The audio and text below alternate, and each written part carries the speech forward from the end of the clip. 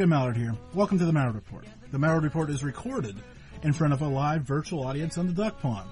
Tuesday nights, 9 p.m. Eastern, live. Mallard.com. MALLIARD.com. One more thing before we start. Let me turn it over to my friend that you may know from Ancient Aliens and The Curse of Oak Island and many other things, Robert Clotworthy. On the Mallard Report, the views, thoughts, and opinions expressed on the show are solely those of the hosts and guests, and not necessarily of Evergreen Podcasts, KillerPodcast.com, sponsor or affiliate, or any other individual or group. On the Mallard Report, the views, thoughts, and opinions expressed in the show are solely those of the hosts and guests, and not necessarily of Evergreen Podcast, KillerPodcast.com, sponsor or affiliate, or any other individual or group. Hope everybody's having a fun Valentine's Day. Boy. So I know a lot of people are missing the live program, so they're going to be disappointed when they have to come back and listen to this and find out they missed a pretty good show. Hope I'm not setting the bar too high. But before I begin, three strangers in different situations find themselves pulled into a small town in the middle of Ohio. A force was reeling them in like a needle drawn to the compass of the north, powerless to stray from their impending convergence, where they must take their stand against good versus evil. But what happens when evil wears the face of good? Daniel Belts was on the program last week, so you'll be able to go and get all sorts of good questions answered about that. So be sure to check that out, and his novel is out now. So, having settled that, tonight we welcome actor, writer, director, Pittsburgh native, James Quinn to the program. So, how are you doing tonight? Hey, Jim, I'm doing great, man. Thanks for having me. So, we got to start with, aren't we glad the Eagles didn't win the Super Bowl? Aren't we always? Yeah. I mean, they did a good job, though. Yeah, I was going to say, we have to give them a little hard time because otherwise, well, we just have to. Absolutely. You got this thing for acting, so where did that come from? Because, I mean, obviously, I think at some point we all kind of aspire to be on the big screen or even the small screen, but to pursue it's a whole different level. Yeah, you're right. I was talking about this with somebody the other day. We kind of trying to remember where that spark kicked in. And for me, I take it back to one place in general, and it was 1985 when I saw Back to the Future for the first time. When I saw that on the big screen, it engulfed my entire imagination, and everything that it was is what I wanted to do. The storytelling, the characters, everything that was happening there was just kind of drew me in. It didn't happen right away for me, but that's when I first saw what I really wanted to do. And so it was, a handful of years later before I got a chance to do any acting in school plays, and then doing some background work in commercials. And then it just kind of took off from there. And I found the independent film scene, and I just knew that I really had something that was always calling to me. But I just wanted to kind of feel my way through the waters and see what I had. And I'm glad I stuck it out because there's been a lot of good that's come my way in recent years. And but I take all of it back to the Future, man. It's one of my favorite, if not, it is my favorite franchise of all time. They're not going to reboot that, are they? I hope not. I mean, because they're rebooting everything, it seems. Somebody told me today they're going to reboot League of Their Own. Oh, I did hear that, yeah. I mean, as far as Zemeckis and Gale are concerned, I'm not going to, but who knows what happens, one day when they're gone. Back to the past? I say, don't mess with perfection. But that's what Hollywood seems to do. How many Star Wars movies are there now? Oh my gosh, I know. And the originals are the only ones that really talk to me. But I mean, I do like some of the newer ones, but at some point it gets to be a lot, and you just don't want to take away from what it was supposed to be. Yeah, when Star Wars starts writing about me, we're kind of in trouble. Because you can only water down the product so far, I think, but maybe not picking Star Wars alone. There's a number of other franchises out there like Cars 7 or Fast and the Furious 7 or whatever. And as long as people go and see them, they'll continue to make them. I mean, that's the thing. There's a lot of money to be made, and there's a market. So, I mean, God bless. But I just, as a true fan of certain products, you just, you want to leave it where it was at its best. Okay, so you mentioned doing actual, like, on-stage stuff and then commercials and now independent stuff. So you've seen it from all the sides of this. Which, I mean, it's obviously tougher when you're coming up. Now you've kind of got a name established for yourself, so some people know who you are and all this other fun stuff. But take me back to those early days when you were trying literally to get your foot in the door. It's, the early days was a tougher game because When I tried to break in originally, it was in the 90s, and it was before everybody was cell phones and texting, and so you would get a call from your agency or, you know, the casting agent, and if you missed it, they left it on your answering machine, and by the time you got home, you know, you already missed a call and you didn't get the part. And so it was a lot different than what it is now. So trying to navigate through those waters was tough. When I came back to the business a handful of years later, you know, we were texting, we were getting emails, and then having to find your way onto set, meeting people, finding out how to get to auditions. There's a lot of footwork that has to be done early on. Networking is key. With the rise of social media has really, really helped the independent artists, and not just for actors, but independent artists everywhere, to finally get themselves out on stage. Streaming has really leveled the playing field. So, I mean, there was just a lot of work trying to find out what to do, how to conduct yourself on set, how to find your next audition, you know, and that was a lot of work to try to figure out early on. And you had a lot of doors shut on your face, and you still do, you know, not everybody's going to tell you, yeah, that's the business. In fact, most of the time they're going to tell you no, but you just have to be able to take that and keep moving forward. And if you can do that, you know, there's going to be good things that will happen along the way. Just, you have to know what you want and go after it. Well, that's got to be the hard part. I mean, accepting the rejection after, you know, getting that wave of emotion from going, oh, I've got a potential part, to I don't have a part, has to be, well, frustrating, I guess is the easiest word to put on it. Yeah, and it can be. You know what I mean? You have to kind of take it on the chin and leave it all in the room. You know, when you get the part, it's always a bonus. And that's what they tell actors. When we go into the audition room, you leave it all in the room. You know, and if you get the call later, great. You thank everybody, you shake their hand, you walk away. And if the phone rings later, it's a bonus. You know, and it just, getting out there and auditioning is, you know, getting those nerves out of the way. That's half the battle right there. You know, when the phone rings later, it's a rush. It's a great feeling, and you try to play off of that. So when you do get the part, you try to take that emotion into your next audition with you. But knowing that, you know, you're not going to get everything, and, you know, they're always, maybe you could done the best that you possibly could have, and you just weren't exactly what they wanted. Maybe you're, you know, 5'8", you just couldn't be 7'2". You know, there's always going to be a variable that you can't help. That's disappointing. Don't tell my kids that. Now, as you go through this, though, you mentioned the nervousness before the auditions. Now, I noticed doing this show probably took me 5 years before I got actual comfortable talking into the mic. I mean, I'm doing this in my house, right? I've got a screen, a microphone. Like, there's no there's no pressure in the world, right? But there is the self pressure of it all. But there's literally, I mean, like, there's not, you know, like, there's not a producer in the other room. There's not some guy from iHeartRadio, you know, screaming in at me. Like, you know, literally no pressure. But for the first 5 years, there was all these butterflies and, like, horrible ugliness. So, and then it finally started to tip the other direction. Now it's kind of whatever. I mean, I don't want to say I don't have the nerves, but now I can channel it and just do what we're doing tonight. So talk me through that process, because you're, like, live when you're going out in front of people. I mean, the person you're reading with is literally across the table. So does that nervousness ever get better?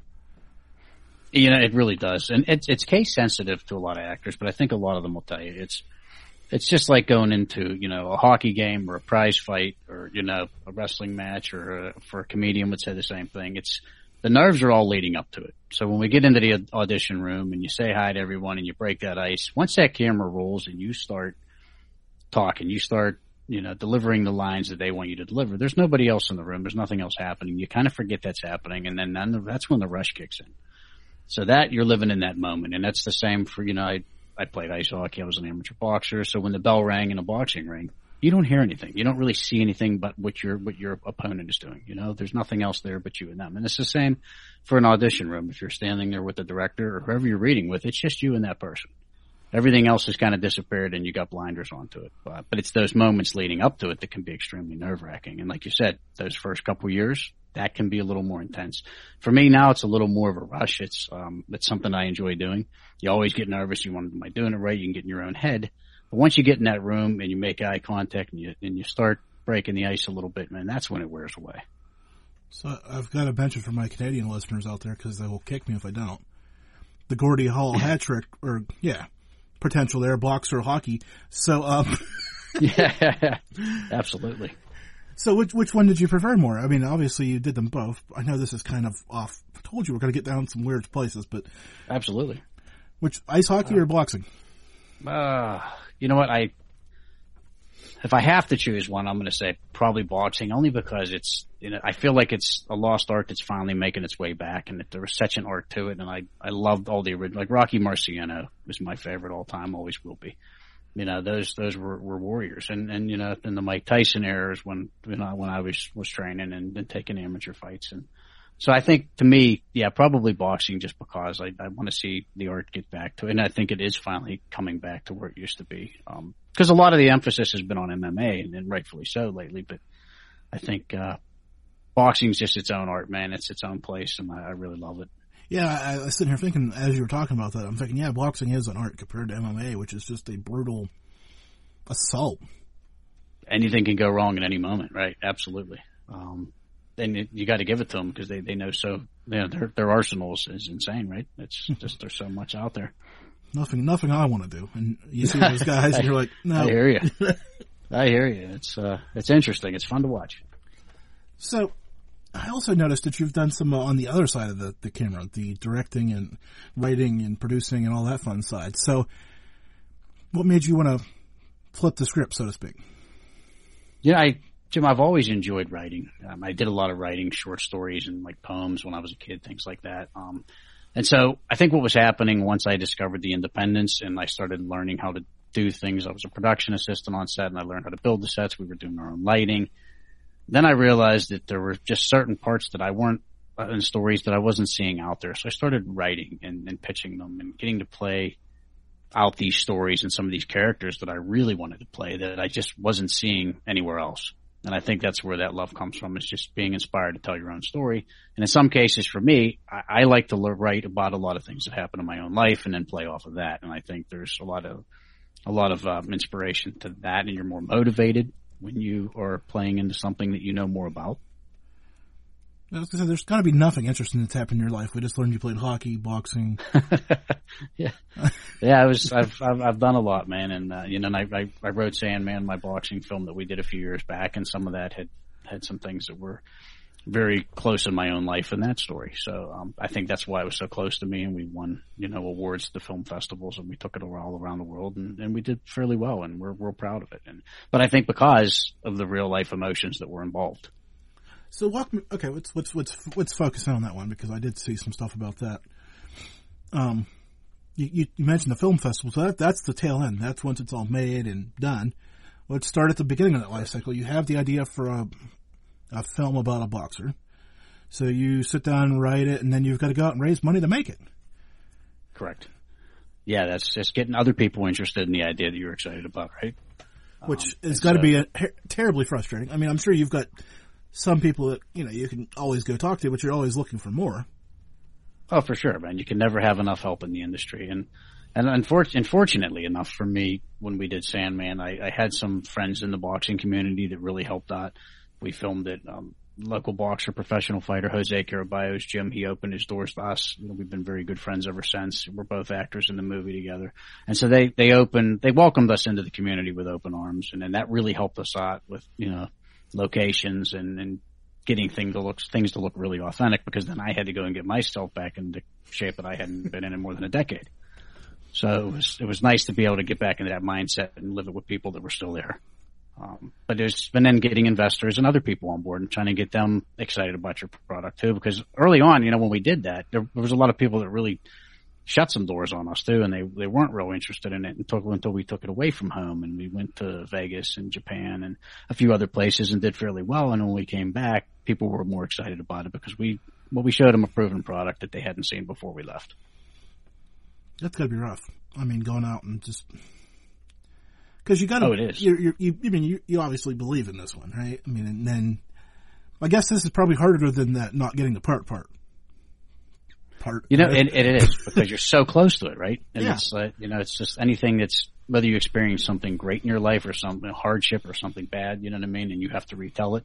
You're always going to be closer than something that somebody else is offering you that you've never been through.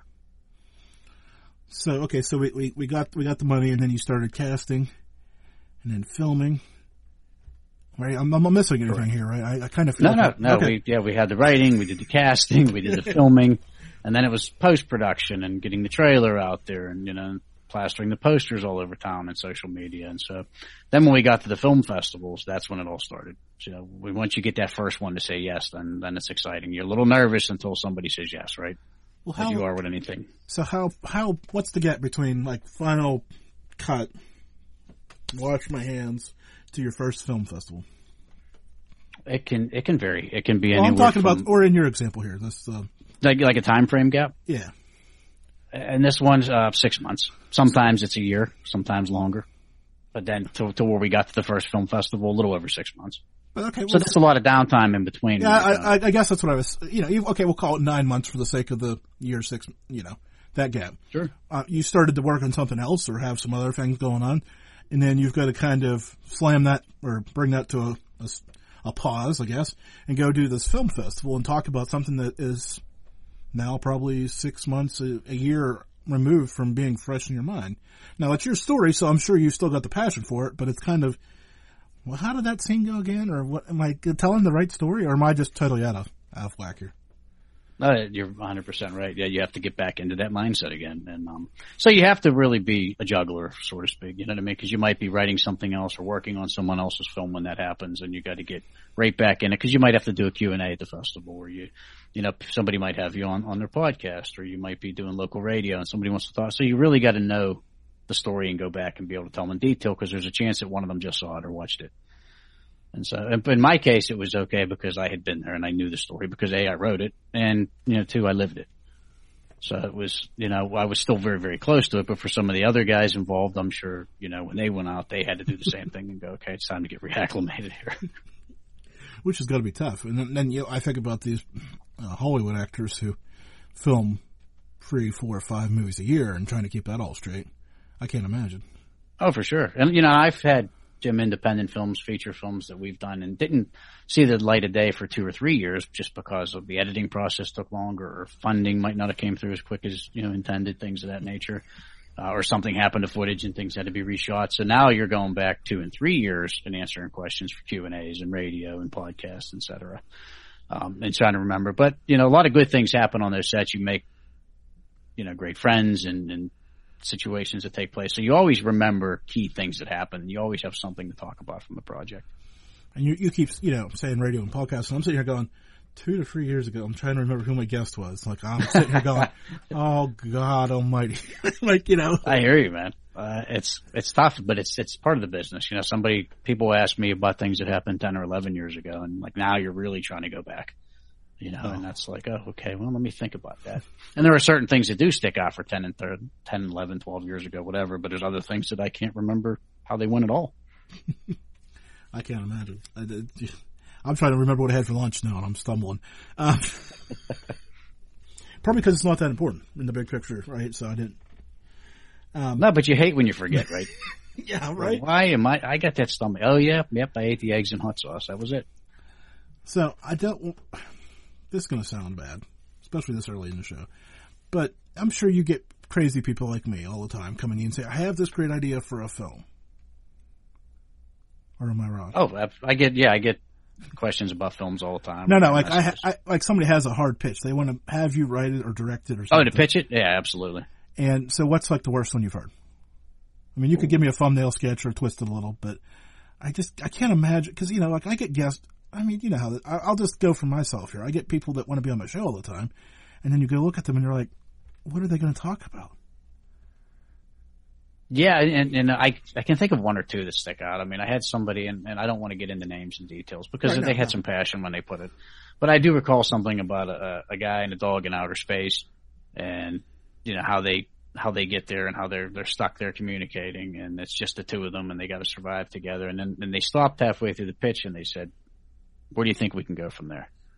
As if for me to finish the story, and I don't even know how they got there to begin with.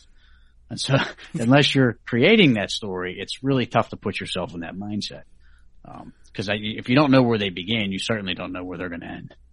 And so that was tough. And you don't want to hurt anyone's feelings. You want to try to just carefully let them down and say, listen, I might not be the right person for you. I try to help as many as I can, but it's impossible to do all of it. Meanwhile, I'm sitting here thinking, how do you film them? If you're stuck in space. Correct. Yeah. I mean, exactly. I guess CGI is great these days, but. Well, camera crew aside, but yeah. I'm sure he just meant cast wise, but I mean, still, that's, Well, but it just still, wasn't somewhere my head wasn't in that space, for lack of a better term. Now, how about the other side of that? Have you ever been pitched to really like, oh God, I need to get this to somebody else because they can make it way better? No offense to you, of course, but if it's something that really needs a huge budget. Yeah, I actually, somebody talked to me about one of my favorite things, and we talked about Back to the Future earlier.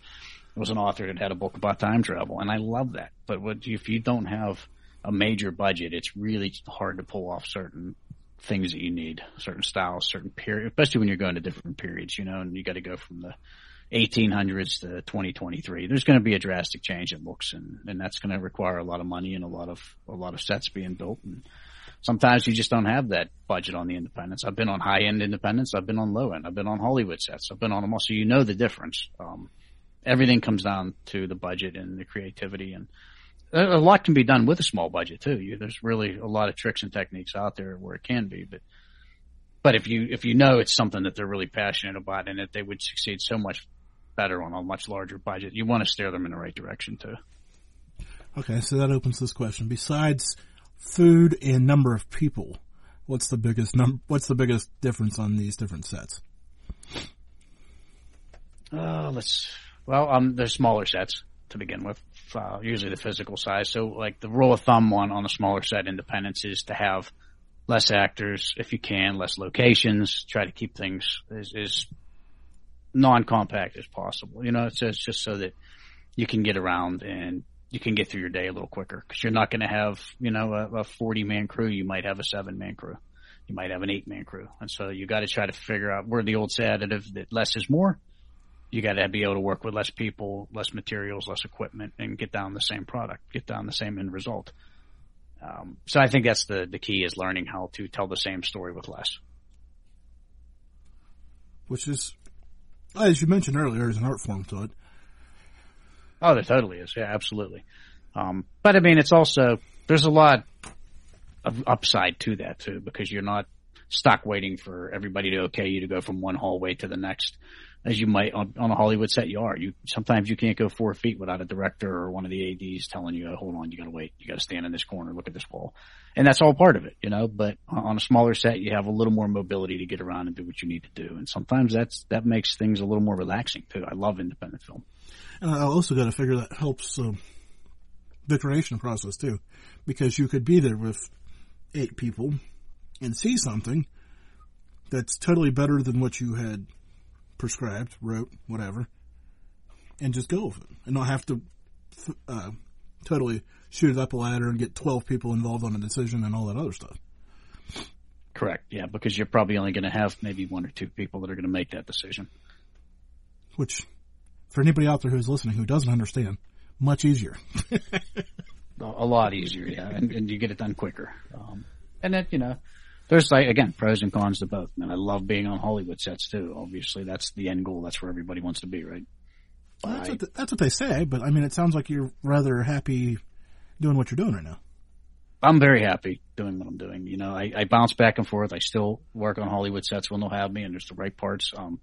But what I get to do independently, I really get to showcase our stories, our skill sets, and we get to streaming platforms, and our work's out there in front of thousands and millions as well. You just might not have the same budgets, but we're out there all over the world right now, and I couldn't be happier. We're doing autograph signings and radio interviews to promote these films. We do all the same stuff, just on a smaller scale, and but we get to do a lot of it, man, and it's really cool. It's a great feeling.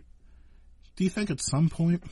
Now, this is kind of a loaded question, because I'm thinking about like the serial podcast, right? That kind of went mainstream, took a big splash. Do you think we're ever going to get to the point where that line really blurs between major and minor productions? That's a good question. That's actually a really good question, because I think we're right now we're in the rise of the independent artist, and that's not just with acting. I think that you're going to see a lot more people going independently, just because there's more that they can do. There'll be more work out there for them, and the creativity, you're not stifled with the handcuffs and saying you can or can't do this. I don't think the independents are going anywhere. I think with the way the market is now, that they're here to stay. That being said, Hollywood's always going to be, the big animal that it is. It's the number one. It's, it's the WWE. It's Hollywood, that's what it is. So But the independents are here to stay, and they're saying, hey, we're sending a message that there is direct competition out there, and we can do everything you're doing just as well with a smaller scale. It's funny you mentioned WWE because they have a, what's the word I'm looking for? Bunch of, I don't want to say rivals because they're not quite on that level yet, but competitors, I guess is the way to put it, popping up over the last 10 years. Which fascinates me because there for a while they were the only game in town. Oh, for sure. Yeah, they had the market cornered, and I think people like alternative. I think competition's healthy. I think when WCW, and I think you're a wrestling fan, Jim, right? A little bit, just enough to be dangerous. A little bit. Okay. Yeah. So I mean, when WCW was bought out and left, I think that really took something away, and then TNA came into the picture, and they were doing something really cool for a number of years, and then that went away. So I think with the rise of like Ring of Honor and AEW and New Japan, especially, and a lot of the independents, there's an independent promotion, IWC in Pittsburgh. They have so much great talent there. Independents all around the world are rising in that area, and I think people are taking a look now and going, oh, you know what? Check us out. You couldn't see them 15 years ago at their shows unless you read about it. Now you can watch them on Fight TV. You can watch them, on the live streams. You can see them on their pay-per-views and on their apps, and so they're out there for everyone. They're all over social media. Again, just like the actor, just like the comedian, their work is out there for everyone to see. So, yeah, you want to get to the WWE, right? But your work can be showcased all around the world still. Which is an interesting thing because if the internet is level the playing field for all of us, right? But it's level the playing field for all of us. Now we all have kind of got our own little thing we're trying to do. And I think we can all hit some marks, but like you were saying, how far does it get you? Look how far podcasting's coming, man. It's fantastic. There's so many great podcasts out there that people. I think less people are actually listening to radio, and they have their favorite podcast now. That's where they go, right? I believe that, and I know I'm guilty of that in the car too. Like I have not listened to regular radio in my car in 5-6 years now, like at all. Like if the kids are in the car and they want music, it's Spotify. If I'm in the car by myself, it's a podcast. Oh, for sure. Like I'm maybe 10% of the time I'm listening to actual music, or from the radio, I should say. A lot of the time I'm on a podcast or something that I want to hear. Yeah, but I even find myself now like when I'm out mowing instead of because for years I listened to music, right? Just mind numbing, riding around. Now it's like I should be using that time to listen to whatever. Now I'm trying to get smart while I'm mowing. Yeah, because there's so much variety, and it's like, reading while you're driving without having to do so. You're just listening intently, and you're learning, and your mind's growing while you're driving a vehicle safely, of course. But you're from Pittsburgh. There's nothing safe about driving. There's nothing safe. Nothing safe. You try to be, and forget about it. But there is though. I think it gets the wheels spinning, and I think it's really actually adding to people's creativity right now. I think people are more creative than they've ever been right now. As many self-driving cars are down there in the Strip District, I'm surprised more people don't get killed. I will. Yeah, I have never. Have you ever been in? I've never been in one. I've been around. I'm a little nervous. I'm driving. I'm a little nervous because I think I'm the one that'll actually get test drove off the bridge. Well, that car's having a bad day. I'm not sure. I don't want to try it just yet. Yeah, I was gonna say I don't know if I see those people sitting there right with their hands whatever not on the wheel driving, and I don't know if I could ever get there. Yeah, I'm not there. I'm not there. I don't know if I will or not, but I'm definitely not there now. Well, I guess maybe. We'll see. Well, only time shall tell. That's it. I guess that's what they're going toward, but we don't need that much future. I'm hearing about flying cars coming now too. I don't know if that's a great idea. A lot of people can't walk, let alone fly a car. I was gonna say, can we not fly? I mean, yeah, that's one thing we can do without. Really. I mean, I see the Jetsons. It looks great. I mean, honestly, I get it, but I don't. 100%. It makes me nervous. I don't want to see Hondas dropping out of the sky. Yeah, I was going to say one bad power outage or electrical storm, that just ends badly. I think. Oh, absolutely. Probably end up in my swimming pool. I have enough problems keeping that thing clean. Yeah, trees, squirrels. Yeah, all of it. All of the above. Now we can add cars to the equation. So, what am I? Okay, where can people find you and the stuff you're working on and all that stuff? Because I want to make sure people can connect with you. Yeah, absolutely. So, all my social media, Twitter, Instagram, Facebook, TikTok is at Real James Quinn. So I try to keep it pretty simple there, Real James Quinn. And right now, my current projects that I'm working on are the 12th Letter, starring myself and James Storm. And there's also Strange Angels. We have a TV series, a streaming series in development. So you'll be able to find that on Facebook. It's Strange Angels. And so anything you need is on YouTube. I interact with people a lot on Twitter and Instagram. So if you want to send me a DM or a tweet or something, I usually will try my best to get back to you because I love the feedback and I like to hear what people are thinking about the business and life in general. So it's good, I think, for us all to interact and grow as people. Yeah, I was going to say, if you follow me on Twitter, which you should be doing. I do. I'm talking to the listener. I'm talking to the listener, but you can find me through him. Yes. If you're listening to Jim right now. The third wall. You just broke it. No. So what else? What do you do for fun? Because it seems like you have a pretty fun profession. So this should be fun. Yeah, I love my time with family. I love spending any free moment I can with the family. I still love to play ice hockey. I'm writing a lot. Fitness. I love, working out at the gym or just hitting the trails and taking a walk and just taking it all in, man. I love history. I like to study things that have happened before my time. It intrigues me. So a lot of variety, So, okay. I've got to ask this question because maybe you can help me understand this. The difference between Western Pennsylvania and Hollywood is besides the nice weather. What's the big difference? Western time zone. Well, obviously, I mean, the cost of living is crazy, right? Yeah. There's just so much different. Hollywood is just so crowded. There's just so many people living around there and there's so much happening. It's such a high pace. As crazy as you think Pittsburgh might be and high paced it is, it's probably half of what you're going to see in LA right now.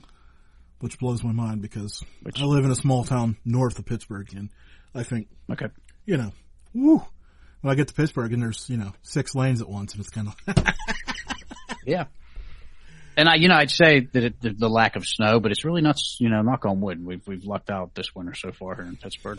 I was going to say, when it snows a foot, I know who to call. Exactly, yeah. I'm really worried about March right now. Yeah, I was going to say, you might as well scrap that film schedule because if you're planning on doing anything outside, it's going to be a whiteout. It's supposed to be 70 on Thursday. Is it really? I just heard that. I could be wrong, but that's the latest. Thursday it's 70, Friday 28 and a foot of snow. Oh, one of my chatters pops up. Hollywood has fewer pirate fans. That's the big difference. I'm not sure. I'm not sure Pittsburgh has just a few pirate fans anymore. I was going to say, there's only a few of us left here too, I think. God knows I want to see them do well. Who doesn't? I think they'd probably burn the city down if they won again. I got so excited 2014 when A.J. Burnett and the crew came around, Andrew McCutcheon, who is back, mind you. But we actually started to make a run again, and I thought, well, here things are finally turning around after all these years, and it's like we're right back to where we started. The rebuilding plan finally worked for once, and now... Mm-hmm. But I am happy to see Kutch return to Pittsburgh. That's nice for nostalgia. He's a class act. I'm happy for him. I'm glad he's back. Absolutely. Good guy to come back. I mean, I don't know if he could play anymore, but it's always good to have good guys around. My fear is he's going to have a good year and he's going to be a Yankee by the end of the season. But hey, well, more power to him if that's the case. Deja vu repeating itself. Mm-hmm. Yeah. So let's. I got to be careful because I said this wrong once before. Okay. Inspiring actors, not expiring, because expiring is totally different than inspiring. Oh, big time. Makes for a better clip on YouTube, though. Absolutely. That's an expired actor there. Yeah. How do you become an expiring actor? But what should people do to get out there? Because like we were saying earlier, the field's all level, but how do you stand out in the pack? Learn. Get on every set you can early on. Networking is key. Take it all in. Do background, whatever you have to do. Take as many auditions as you possibly can. Meet people. Find out what they do. But listen, most important thing is when you do get on the set, listen. Just watch. especially your first couple of years. You want to be a sponge and absorb everything. There's a lot of knowledge out there. And if you find the right people, and then on the independents, it's the same way. Watch, learn, take the workshops that, the local casting agencies are offering, and start meeting people and just networking. Go to the local events, find out who the local filmmakers are, because where you're going to really cut your teeth is, on the local stages and then on the local films with independent. And that's where, you're really going to start to grow your own brand early on. So get a lot of people behind you by supporting them, and you support each other. That's how we grow. But just learn, take it all in, and just absorb everything. And don't be afraid to be told no. It's going to happen a lot. Make that what builds you up and not tears you down. There you go. Go do and pay attention and be a good human. There we go. I'll say it. That's key. That is key. Positive. Nobody wants negative, because I'll tell you, it's a small community and people talk. Negative just will end your career faster than you can blink. So the key is to stay as positive as you can all the time. And that's tough. Yeah, you think, acting is a big time profession, but I think all you guys know each other, or at least have the, 6 degrees of Kevin Bacon going on? Yeah, absolutely, man. It's as big as the world as it is. It's just as small, because there's a lot of people that will know who or what you've been doing, very quickly. So you want it to be good that they're hearing, because they're going to be the ones that decide if they're going to help you or not. See, and we all need a little help. I forgot the name of it. You mentioned Chasing Angels? Strange Angels. Strange Angels. Is based off the novel, the author who's from Pittsburgh, Ernest Keegan, wrote this. It's got a boxing premise, crime drama, film noir, all the stuff I love. Based, I was a big Humphrey Bogart fan and all the film noirs from the 1930s and 40s, 50s. And so that's I think what inspired Ernie to write the book Strange Angels, which we're now turning into a streaming series. Which because a streaming series is what caught me when you said that, because I always think, that Hollywood's doing all the series and you guys are doing movies and shorts and whatever, but a streaming series, wow, I guess I'm wrapping my head around that as we're talking, so I don't know if that's good news or bad news. Yeah, you could, pitch to the networks too, but I think that the power's in streaming now, and that's where the eyes are at. Everybody wants to stream everything. They don't have time to watch their favorite show all the time on NBC, as much as we love NBC. At 9:00, they're either, they're going to DVR it and watch it later. They shouldn't be listening. Or they're going to stream it when it's, convenient for them. People love to binge watch things. So, I think we have something really cool here, and, we're going to be working on that for the next several months, and hopefully we'll be able to present that to everyone here in the coming months. And, I think people enjoy it. It's going to have a fresh take. I didn't do the numbers in 2022, but let's see. So 2021, I noticed my live numbers versus my podcast numbers were like 9% live versus, 91% podcast, which is just ridiculous. Right. But exactly. Hey, I'm glad that anybody shows up and listens, period, but, For sure, man. And you'll be surprised. And that's just as you continue to push and show people the great things you're doing. I mean, I've seen a lot of your shows, man. A lot of, you've had a lot of great guests, and you've just been growing leaps and bounds by the years. That's the goal, right? You just keep after it and keep networking with people, keep meeting good people, and 100%, man. People are talking. They say, hey, Jim's got a good show, or this one's got a good show. You should check it out, and that's how it happens. And it's the same for what we do. They say, "Did you see that guy's film? You see that guy's boxing match? Whatever the case is." It's good to get eyes on you, man. Publicity's good, and in all forms. That's the name. Like I said, that's how do you how getting standing out just a fraction, because there's so many people. Just being just a head above opens strange doors sometimes. I mean, that's the key, because so many things have been done, right? So are you recycling something, but you just have to find the way to put your spin on it, no matter what you're doing. You might find something familiar to people, but find a way to stick your own unique self on it, Yeah, I don't want to pigeonhole you, but sitting here talking to people is not a unique idea. Like, this isn't your first interview tonight. This probably isn't your first interview this week. Right? Right. Or my last. I got another one on Friday. Right. So to try to find something new for you to talk about, having not listened to your complete catalog of former guests, or when you've been guest on shows, is kind of hard, but I try to get to a place just a little different once in a while. Right? And you make it personable, right? Yeah. That's the key. Like, I was talking to somebody today. What are you going to talk to me about on your show? And I'm like, I'm going to talk about you. And I do this research, and then, 15 minutes in, I realized that 3 hours of research I'm going to throw away, and we're going to talk about wrestling and Pittsburgh, and, exactly. all these other fun things, and not necessarily get nerdy into writing and production, which some people would enjoy, but some people enjoy the other. So it's that fine line. We're covering a lot of great topics, all my favorites, mind you. But I'll let you in on this little secret, too, because this is the most that we've gotten to talk about Strange Angels publicly, because we're just getting into the auditions later this Sunday in Millville, Pennsylvania. So I only got to mention it maybe one other time, so this is as deep as we got into to dive in on podcasting with it yet. Well, I'll throw you the same thing I threw Bill O'Brice a few years ago. If you ever need some audio talking background talk radio noise, I know it's got a bunch. There you go. Can always use that. So, there's always a need.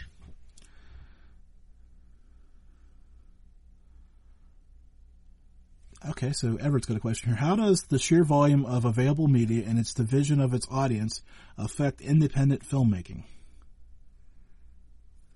Immensely. I think it helps put so many more eyes and so much more traffic on our product than there ever used to be, especially in the last 4 or 5 years, just by the way that the media has changed and the way that everyone's following. When somebody watches your stuff and likes it and shares it, and it's somebody that has a big following, and then somebody else does the same thing, it puts a lot of eyes on what you're doing. And certain keywords that when you're posting about, your hashtags and different things that are out there are allowing more people than ever to find out what you're doing. And more of the local media is now paying attention to independent arts than ever before as well. So I'd say it definitely helps immensely. I know he's a small independent musician, so it applies to him too. 100%. Being out there on that global stage while you may only have, just for the sake of numbers, 10 fans in your local market, but you're playing to thousands when you get on the internet. It may be hard to sell that show locally, but if you're selling that CD, people still sell CDs. Somebody's going to fact check me and scream at me, but the fact remains, once you get out there, it takes a life of its own, just like the show and just like your films. Like, once they're out there, they're out there. Well, 100%. They're out there, and getting people to kindly put out a review for you.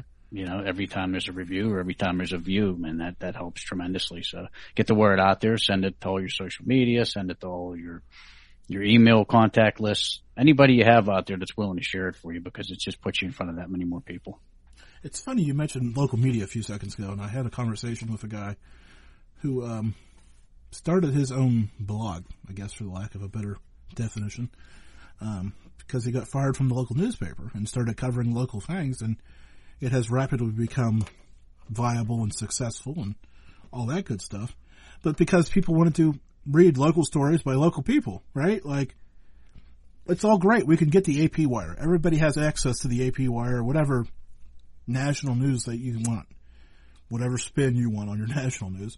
But people are still genuinely interested in what their neighbor's doing. Correct. And you know what? And that person probably took his following with him. And not only that, he's no longer handcuffed to what they tell him he has to do. He's able to be his own creative boss. Which has worked out tremendously because, as you can imagine, as you may know, more hands in the pot make things. There used to be a phrase about that. Somebody's going to have to figure that one out for me. Can make them more difficult, that's for sure. Oh, but yes, that's true. But anyways, I don't need to swear tonight, I don't think. Let it out, Jim. Let it out. So, as you're developing these projects, when you must have a notebook that you carry with you, or some way to keep track of all this stuff. Because I can imagine you'll see something and you'll be like, "Oh, that's a great idea for a scene or a character." Or talk me through that, because I can't imagine trying to keep track of all that. I do actually. I tend to keep a notebook of sorts in my car just in case I'm out and about. But I also use the notepad on my iPhone a lot. So if I see something that I know I'm not going to remember offhand all the time, or something I need a keyword to trigger it, I will go into my notepad and I'll make a note of it. And it could be something simple taking place around you, at a park or at a museum or on a bridge, and it just triggers an idea in your head. You could see the most ridiculous thing, or you could see the most serious thing, and all of a sudden the wheel starts spinning, and that's when you got to pull over and start writing.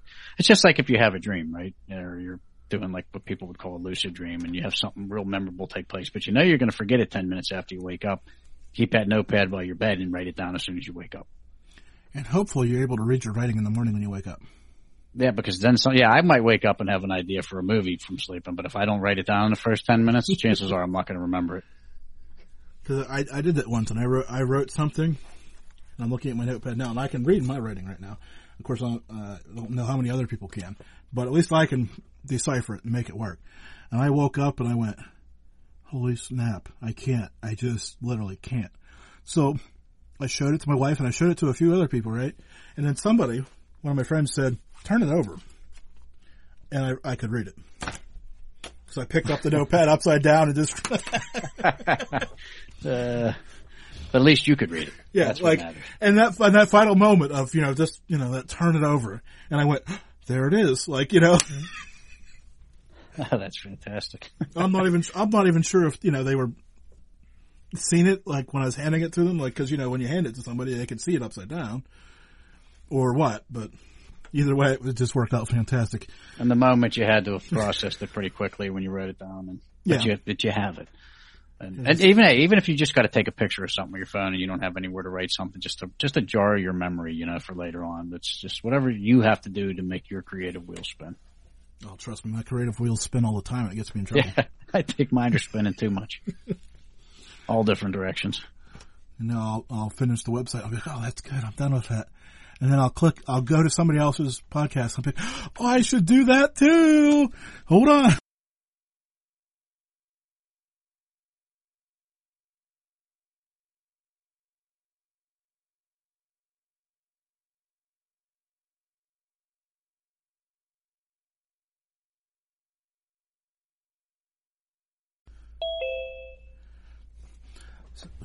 So I'm going to, there we go. Wait for him to connect here. Can you hear me? I can hear you. So I'm going to explain that to you at the same time I explain it to everybody. That was wild. I use a voice meter banana program to mix the show digitally, so I don't have a mixer. And people said, where did the audio go? And I went, where did the audio go? Because I was asking a good question, and then I didn't hear you talking, and I looked at my little meter, and it stopped moving at the same spot. And I'm like, that can't be good. Yeah, after about 30 seconds, they said, hey, Jim, testing. Yeah. I'm like, that can't be good. That isn't normal. And then it has this restart mode, so I click, trying to bring it back real quick. And Nope.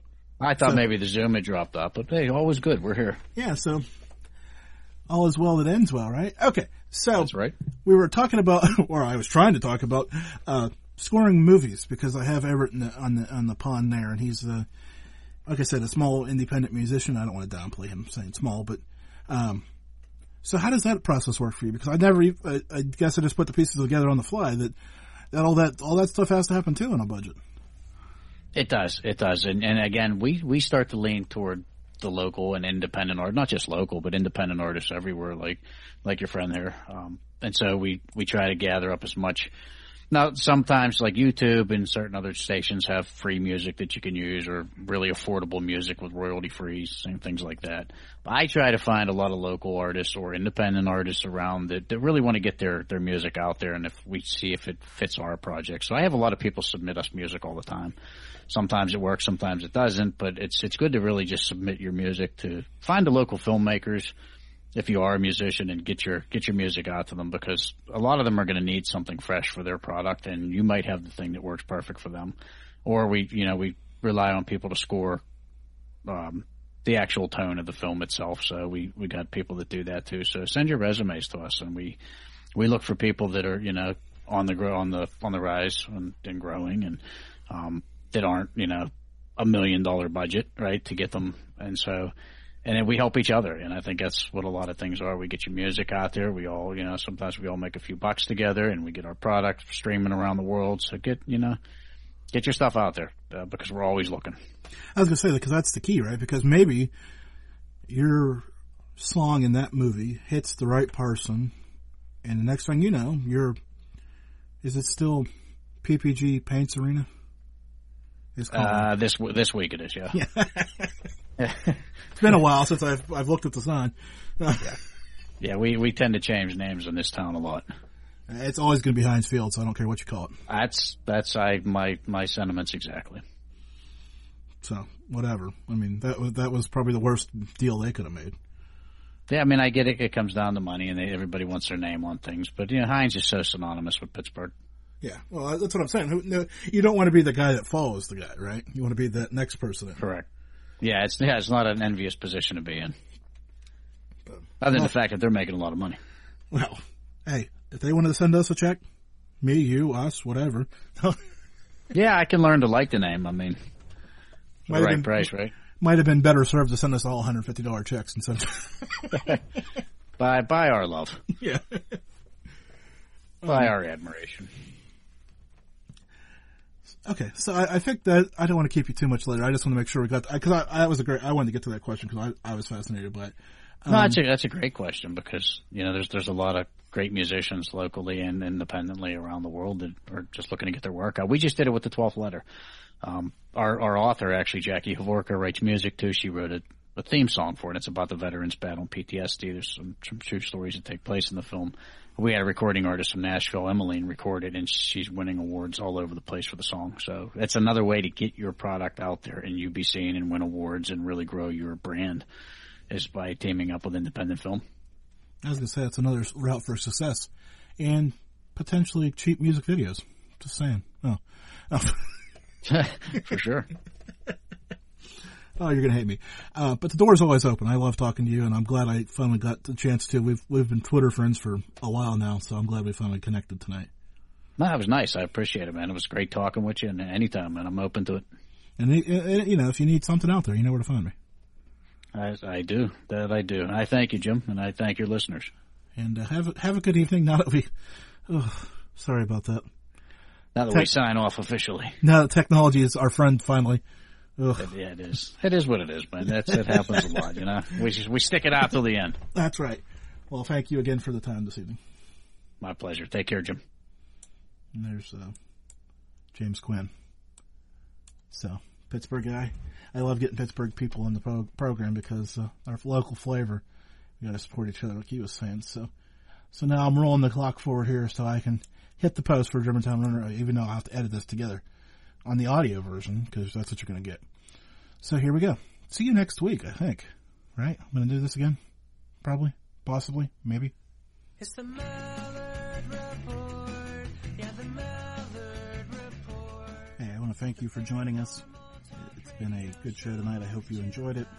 Take a few moments, subscribe, share, all the fun stuff. You know how to do it. I don't have to tell you. Just be ready for next week. It'll be sooner than you think. That others don't want to see. It's the Mallard Report. Yeah, the Mallard Report.